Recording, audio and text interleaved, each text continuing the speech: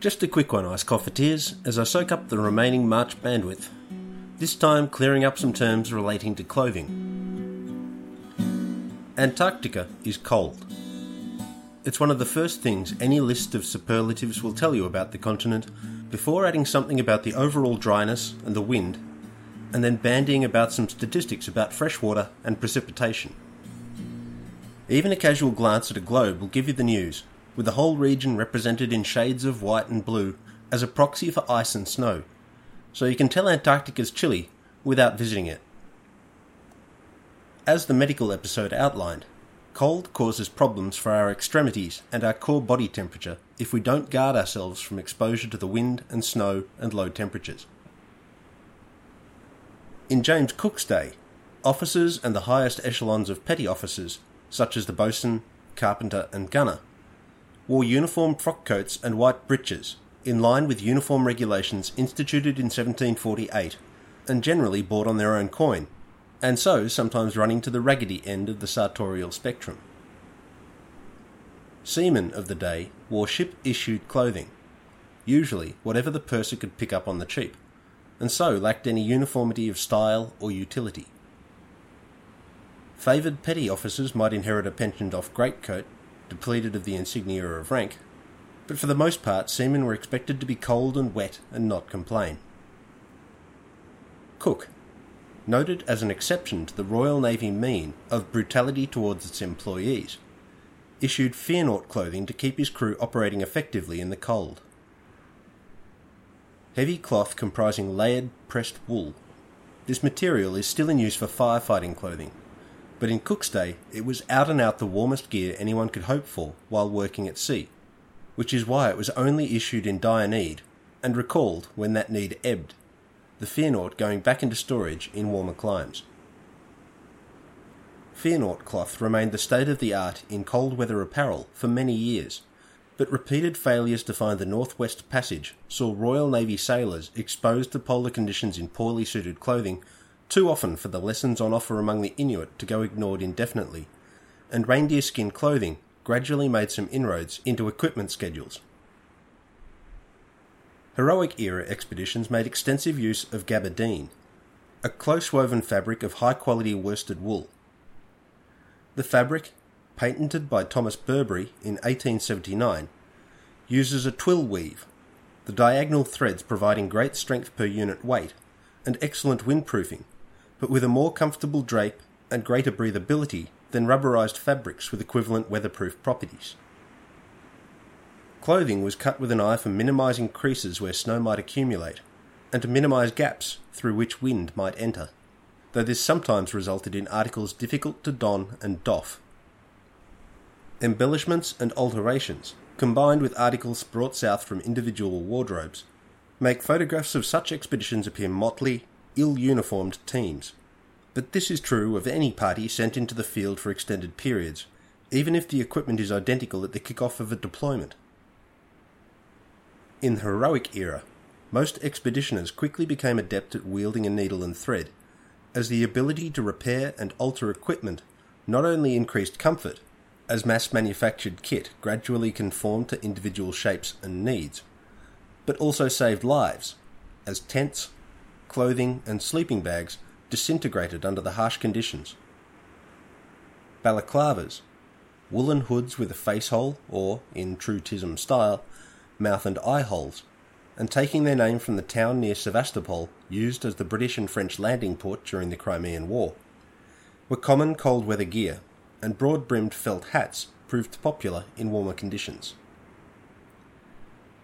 Captain Oates, handsome to begin with, looks the very picture of a hard-as-nails Antarctican in his submariner's jumper I suspect he took with him on his own coin, there being almost no consistency among Scott's crew's base garments. Inuit-style reindeer skins, with some wolf skins tried for sleeping suits and found wanting, were employed as mitts, boots, sleeping bags and, in Amundsen's case, entire outer layers of clothing. Finnesko boots, or is it Finnesko, already receiving many mentions in the series, comprise reindeer heads sewn into boot shape with gut fibre. The reindeer forehead where the animal's fur grows thickest, forms the sole of the boot, offering good traction for moving forward but, as noted in The Death of George Vince, little in the way of lateral traction. A lining of dried sennegrass, a sedge common to Arctic shorelines, provided an extra layer of insulation and drew perspiration moisture away from woolen socks worn against the skin. The sennegrass liner could be removed and hung up before bed, and the frozen water droplets shaken free before donning once more. While we're on the topic of footwear, it's usually easy to check your hands for frostbite, but less so your feet. We use the dexterity of our upper limb termini a lot, so the clothing we wear over them is designed to be easy to don and doff.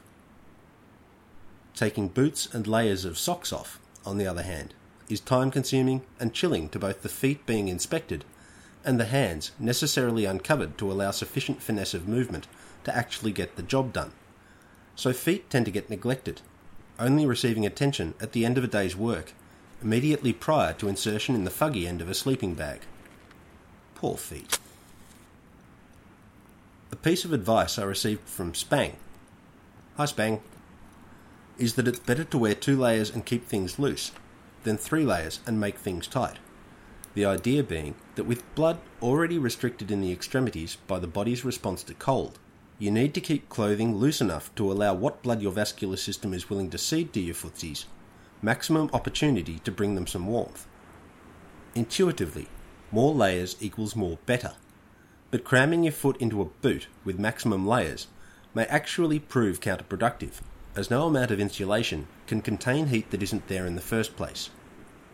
It's your blood that carries heat to your extremities, and that requires some space. Not a lot, but don't use your time in Antarctica as your opportunity to take up foot binding. Moving to the modern day, but sticking with footwear. Modern Antarcticans use a variety of footwear to match conditions and tasks. Mukluk boots, taking their name from a soft footwear made of skins, used by the Inuit and Yupik, but not bearing much in common with their namesakes other than that they go on your feet, afford insulation, wind protection up the calves, and soles extending beyond the shape of the uppers to provide a saw-like edge you can use to kick snow steps into a slope. They comprise an outer shell and an inner liner that you can take out to dry, and you can work in them in most conditions with just a single pair of rag woolen socks inside them. The hard sole means they take crampons, sets of steel spikes you can strap to your footwear, well if you need extra traction to work safely on slopes or polished ice. Seeing as my interests lie at sea level, I usually prefer Sorel snow boots. Less hard case, but lighter and more comfortable. They are again an outer shell and inner liner, and 1 pair of socks is enough for most summer work. You can't kick ice steps or wear crampons with them, but if you're working on the sea ice, you generally don't need to. The Antarcticans I met at McMurdo Station were mostly issued bunny boots. Some chose to take their own footwear, but many got around in these white rubber boots of a design dating back to the Korean War, and I suspect many pairs of these apparently indestructible apparel date back to that conflict. They provide insulation by sandwiching an inch of felted wool between the rubber layers of the shell, making them warm down to extreme low temperatures with just a single layer of woolly socks. The boots feature a valve on the sides that you're supposed to open when flying, so the air trapped in the insulation layer doesn't hurt your feet as it expands with altitude. You're usually expected to take your outdoor footwear off when you head indoors, so you also need a pair of slippers or plimsolls with you for getting around base. Personally, I'm a fan of the Dunlop Volley and don't mind giving them free advertising because nostalgia and comfort. Any synthetic footwear, when rubbed over hard-wearing synthetic base carpet in the dry Antarctic air, will generate a strong static charge very quickly. This can hurt your fingernails if you let it build up a lot before you touch something metallic, and can damage electronics if you touch anything expensive before discharging yourself. So people quickly pick up the habit of touching stanchions or bracing frames with the back of a hand every few steps. It's easy to spot someone recently returned from time at an Antarctic base, as they get antsy if they can't find a metallic surface on which to discharge their non-existent charge. Modern Antarctic clothing runs much to the woolen or polypropylene thermals, polar fleece salopettes and jerseys, Gore-Tex overpants, and goose down stuffed parkas with associated silly hat with chin strap or lanyard, to wear under the fur-rimmed hood that generates a dead space in front of your face when you're out in the wind. Polar fleece neck gaiters and headbands are de rigueur, as are polarised sunglasses or ski goggles. Insulating gloves fit under Gore-Tex outer mitts, held on a lanyard yoke that fits over your neck to keep the damn things from blowing away anytime you have to use your fingers. There's a right and a wrong way to wear the lanyard system, and you only get it wrong once, upon which you go out in the wind and near strangle yourself. After that incident, you wear it correctly and laugh knowingly at the people who get it wrong subsequently, fingies that they are. Woolen balaclavas are to awesomes, though I was never in TISM. Riggers gloves and insulated Carhartts provide durable warmth and workplace PPE for tradespeople operating outdoors. But recent hipster adoption of blue-collar clothing can cause uncertainty. Are you talking to a 10-winter veteran plumber or an artisan roto-moulder? Who can tell these days? Look for telltale signs of beard maintenance. Antarcticans grow beards because they're warm and low maintenance.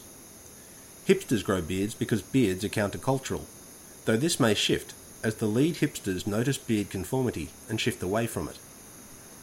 Among hipsters, maintenance levels vary.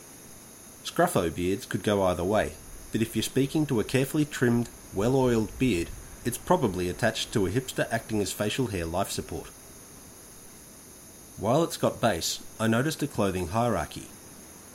Overwinterers get nicer gear than anyone just there for the summer.